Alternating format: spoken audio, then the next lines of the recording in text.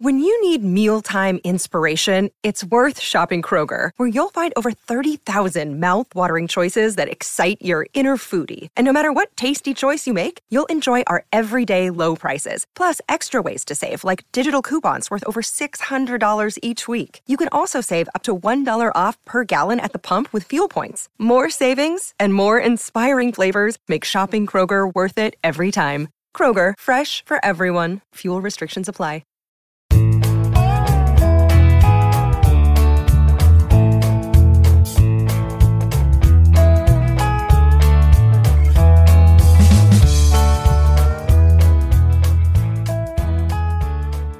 It's Thursday, February 24th, and you're tuned into the Cleveland Baseball Talk podcast. I'm Joe Noga, joined by Paul Hoynes. Hoynesy, the negotiations continue this week. Another set of proposals exchanged on Wednesday. Not a lot of progress made. Again, it seems to be a broken record this week in that regard. But Major League Baseball did come out and emphasize, sort of reiterate, that if a deal isn't reached by February 28th, that there will be games, regular season games, missed this season. And so the pressure now is on over the next 4 days to make sure that something gets done. Yeah, definitely. And, they had set this deadline earlier, Joe, in the negotiations. Commissioner Rob Manfred had said, probably they've got to get something done by March 28th to, save the scheduled start of the regular season on, March 31st. But now they kind of, and people thought maybe that was a soft deadline. Maybe there was some wiggle room in there. But an MLB spokesman came out last night after the negotiations broke up and said, if we don't have a deal by then, games will be missed. They won't be made up, which means players will start missing money off their paychecks. A guy like, Jose Ramírez is, if you break down his salary over the 186 game season, 186 day season, I should say, with 162 games, it's about $65,000 a game. He would start losing. And Max Scherzer and the big guys, making 30 and 40 million a year are going to miss a lot more than that.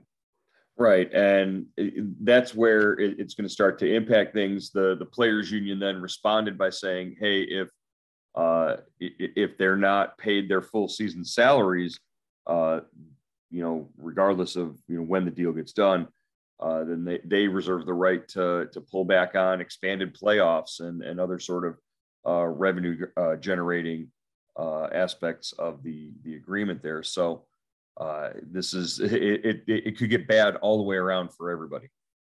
Yeah, it's the game of chicken that gets a little more tense. The players say they wouldn't approve of the extension of the playoffs, and the owners obviously make a lot of money from that, from their TV contracts.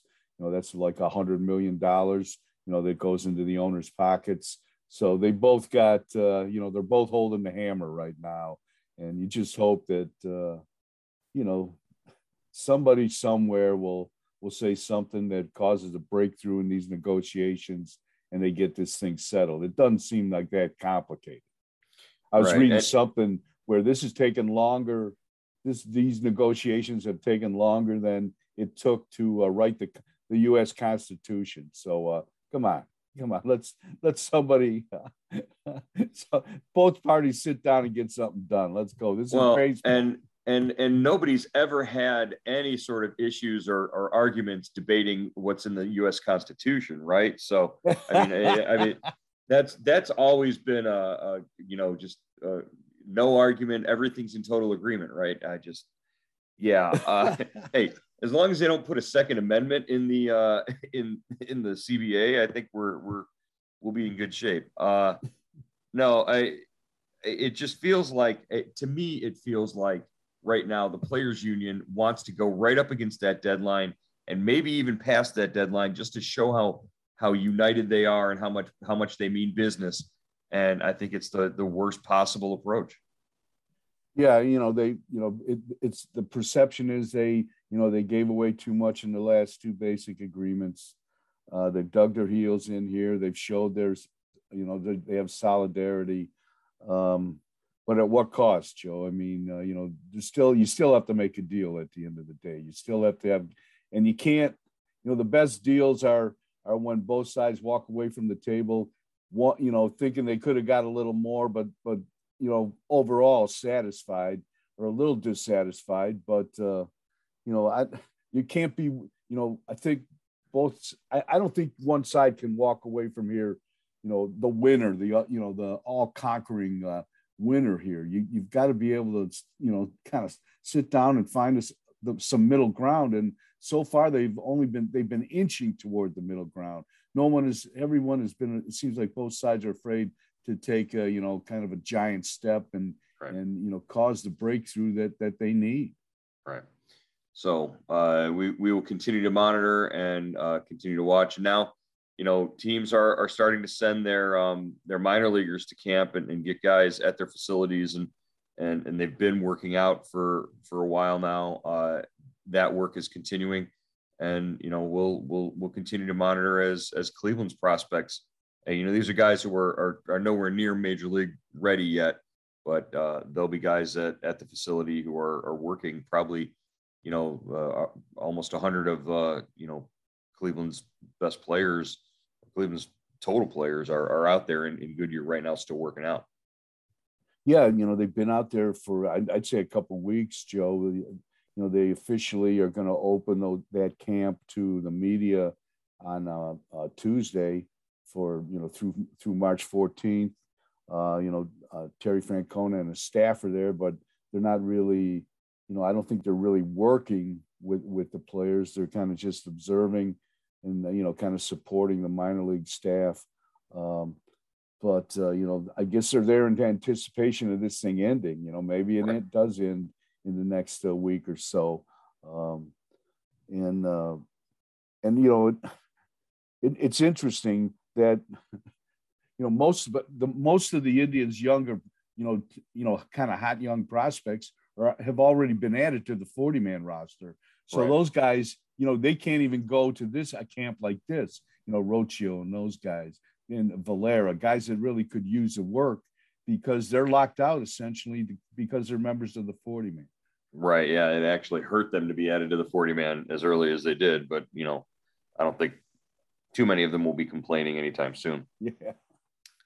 Wanted to take a second here to mention, we saw news of this on Tuesday night. Word that Dwayne Kuiper's wife, Michelle, has passed away. Dwayne Kuiper, of course, 8 seasons as a second baseman for Cleveland back in the 70s. He was a very popular player here in Cleveland, beloved by his teammates and the fans here.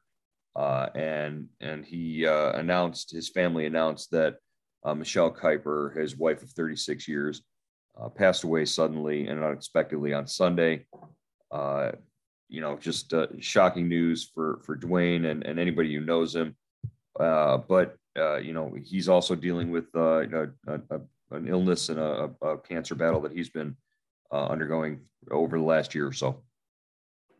Yeah, just a great guy, Joe. He's one of the first Indians players I ever interviewed. When he was playing for the Tribe, I was working for the News Herald, and I went down to do a story. And this is how young I was. That the locker room in the locker room at the old municipal stadium was like a shoebox. It was so it was always crowded. Players had nowhere else to go, so they were always packed in there. And I was there, and I was there to do a story on Kuiper, but he was sitting way in the corner, talking to all these guys, and I panicked. I got scared. I said, maybe I'll talk to him later. I left because I was kind of intimidated by the whole setting. So, that's how green I was at that time. But we eventually got together. Just a great guy, longtime broadcaster for the Giants. Just really a nice guy, and our heart goes out to him, and him and his family. Yeah, for as much as he's a beloved, figure and character here in Cleveland, the folks in San Francisco, he's the voice of, their their 3 World Series championships. He works in the booth there, and just watching the story of him, disclosing his illness last year, and just sort of, your heart goes out to him and what he's going through, and now to have to do it, without part of his support system in Michelle is it's terrible to see that. Yeah, just a really tough news. Just really kind of heartbreaking news for sure. All right, let's get into today's Cleveland top 25 most memorable baseball personalities. Today's a pretty good one. From a somber note there to this one's going to pick everybody up, I think, because you can't talk about this guy without a big smile on your face, and just thinking about not just what he's already accomplished, but what he can still accomplish for the Guardians and for the team here. A 3-time MVP finalist, finished second back in 2020. This guy has been around since 2013. It's hard to believe he's been 9 seasons with the club already, and just does everything. He's been a 3-time All-Star, a 3-time Silver Slugger, and really, you thought for a long time that Francisco Lindor was the face and the backbone of the franchise there, but really all along it was this guy. Who are we talking about today, Hoynesy? Yeah, it's got to be Jose Ramírez, Joe. Just a really fun guy to watch, joy to watch. And you think back to that 2016 World Series team, the American League Championship team. He's probably the last man standing right now. So, yeah. And he's still producing, still. He's 28. You raise a good point, Joe. He's still only 28. I mean, and he seems like he's played in Cleveland forever. Yeah, 9 seasons already. He's the man that Tito calls George. He refers to him as George, and we refer it's George Jefferson. And the way that George Jefferson, the character from the Jeffersons TV show, used to walk around and strut. That's the strut, and that's what I want to start with Jose Ramírez is the unwavering confidence that this guy has, that he projects at all times. And you think about it, you look at his stats at 5'9", 190 pounds. I think the 5'9" is a little generous, but he certainly plays a lot bigger than what he's listed at, and the persona is of a 6'5", 250-pound guy. Yeah, you never see him lose his swagger. You never see him, drop his head. He has confidence in himself, and that shows on the field because he can do a little bit of everything. Joe, he's been a Gold Glove finalist. Probably one of the best base runners in all of baseball. He's got power. He hits for average, just really a good teammate. And he studies pitchers. Just an all around really, really good ball player.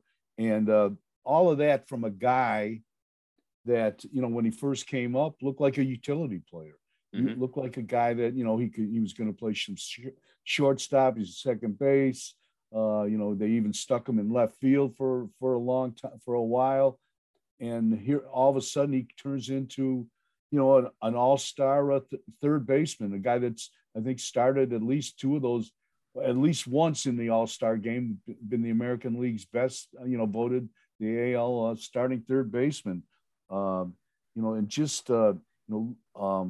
Listen, look at his OPS, Joe.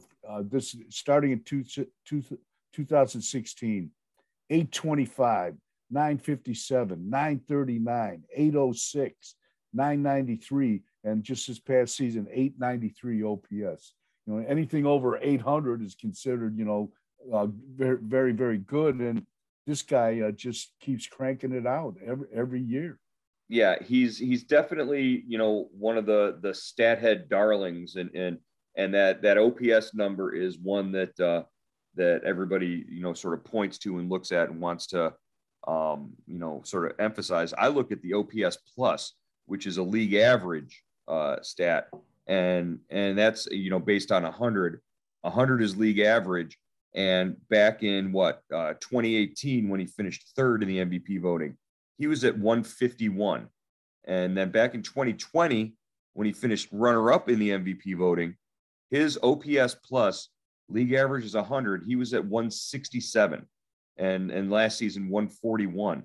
So he's generally, since 2016, 2017, he's been up around that 145 plus.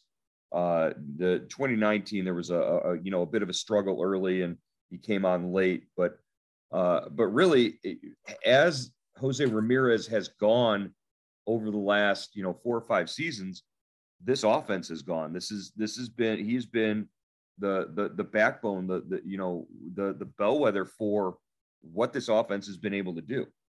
Yeah, and he, to be fair, he hasn't had a lot of protection around him at times, and he's still done it. He's turned into, I think, much more of a pull hitter than he used to be. It was hard to defend him before. He sprayed the ball around the field, but now he's found his power, and he's really, maybe, I don't know, I don't want to say a dead pull hitter, but he's pretty darn close to it from either side of the plate. And the thing that showed me something about Ramírez, Joe, he opened the 2015 season as the opening day shortstop, kind of keeping the position warm for Francisco Lindor. And he struggled. He got off to a slow start and was sent down. And him and Lonnie Chisenhall were sent down at the same time. And I thought, there's a chance we could never see those two guys again, because that's how bad they were especially on the left side of the infield. Then they brought Lindor up, and then Giovanni Urshela up, to play third and short. And, that took care of basically took care of the left side of the infield. But Ramírez went down there and hit to Columbus and hit 293, 13 doubles, stole 15 bases, out of 19 attempts, just kept, grinding and worked his way back up. And he's been here ever since.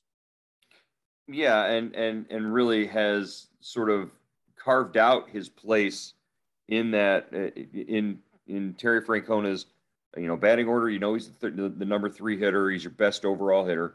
And he's, they tried moving him around to second base, to left field, all those, sometimes by necessity, but he seems to have really just found that home at third base. And now when you think about him, you only think about him at third base. That's pretty much where you anticipate seeing him. The thing that stands out to me lately, the last couple of seasons, Terry Francona likes to talk about, when he mentions Jose Ramírez, how much of a student and how smart and how cerebral he is. All the fun stuff that we'll get into here that happens with Jose, wearing a medallion of him wearing a medallion, and having the hair on fire and losing his helmet every time he runs the bases. All that stuff, is window dressing for the guy who, if you're not watching, he's sitting down at the end of the dugout every at bat, watching every pitcher, taking notes in his head on everything that's going on to make himself a better hitter. And I think we sort of take for granted that he's out there doing that. It's almost like the same amount of work and the meticulous work that Albert Bell used to put in, to study pitchers and to study other, teams and all that. That's what Jose Ramírez has been doing all along. Yeah, that's that's the mark of a really good ball player, Joe. And it reminds me of Eddie Murray when he played for the Indians. At the end of his career, he could, players would tell me he'd sit on the bench and he would be able to predict what pitch was coming next. Just from watching the pitcher, he would be able to pick up the pitch and know, the guy's, pattern of pitching. And I think Jose is kind of probably along the same lines, just, a student of the game. And we kind of miss some of Jose, I think, because, he doesn't speak English very well, and we miss that. We miss really diving into his personality, because I think he's really, he has a lot of fun. It looks like he never has a bad day to me.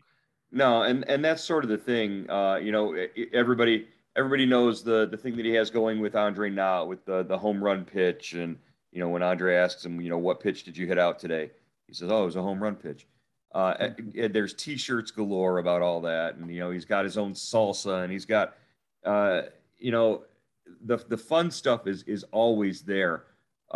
He's a guy who, like you said, he doesn't necessarily, feel very comfortable speaking English to the reporters or to the people around the team very much, but he understands everything that you're saying to him.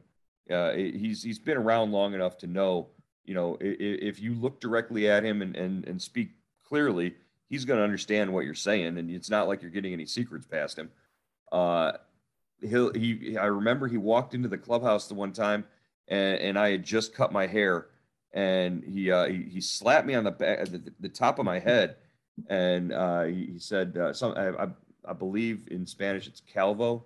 He called me baldy. I mean, he's just got this look on his face. He's just having fun.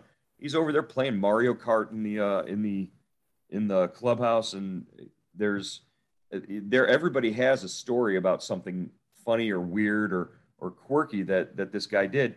And none of it bothers him. None of it makes a difference to him, because he just goes out when the game is on. He's locked in between the lines.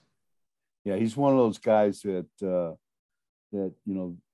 it doesn't. The moment can't be too big for him, or never gets too big for him. I think he comes through in the clutch. He's 28 years old, but he's probably been in just about every position you can be in on a baseball field with the Indians. And I remember Danny Salazar telling a story about Jose, that when he was really young, coming up and playing in the Dominican when he was maybe 12, 13, 14, he played in, this amateur league, which wasn't really an amateur league, but it was a league that contained a lot, some former players, AA, AAA players, guys that were much older than him.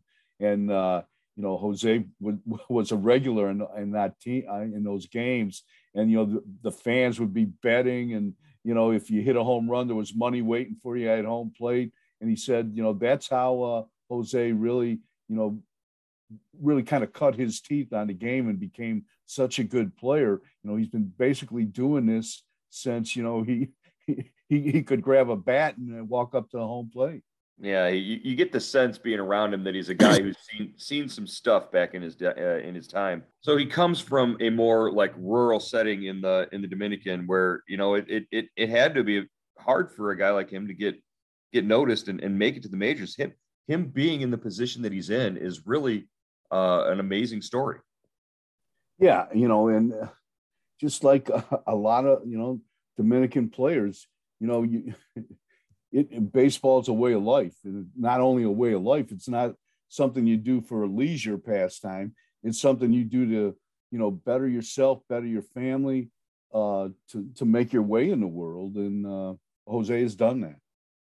I think when the one memory that will always stand out. I mean, we can go back to the 2016 playoffs and, everything that he's done since then at the height of his major league success. In the 2020 end of the regular season, that series against Chicago, where he hits the walk-off home run that basically puts Cleveland into the postseason for that the pandemic shortened season there. He basically just carried that team the last month of the year, and the home run, the walk-off home run against Chicago, it just sort of cemented in your head the fact that this is a legendary Cleveland baseball player. And, even if things don't work out, in the next couple of years and he doesn't stick around much longer, he's still going to be a guy that fans are always going to love here, and that is always going to have a place and a home here in Cleveland.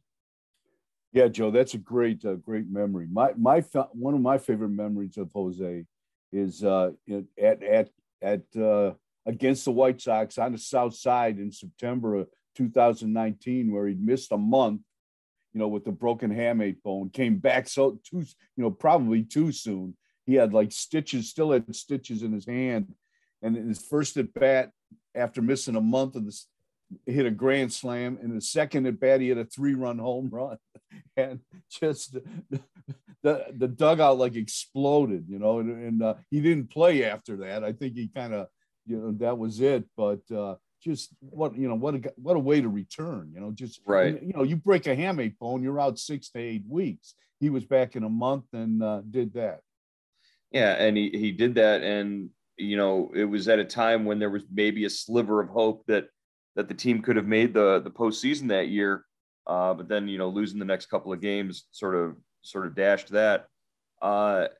It shows how much he means to that club, how important he is to that offense, and how much he's loved in the clubhouse as well. Yeah, definitely. He's a team leader without. I don't think he's a big rah-rah guy, but he's a little engine that could. He makes that offense go. And Joe, like you were saying before, he's the last couple of years he's been the subject of trade rumors. They picked Cleveland picked up his option for 2022. He's got another club option for 2023. So who knows what the future will be with him? It could be short, So, right. But so we might as well enjoy Jose when we as much as we can right now, and hopefully they get back on the field so we can do that. Yeah, that's a great point. Is that we really should enjoy while he's still here. And your point about him being a leader without really saying he's a leader. Terry Francona said it all. It was like he looked out there last spring training, and Jose was at the front of the line for all the drills. And it's not just because he's the guy who's been here the longest, even though he is the guy who's been here the longest now.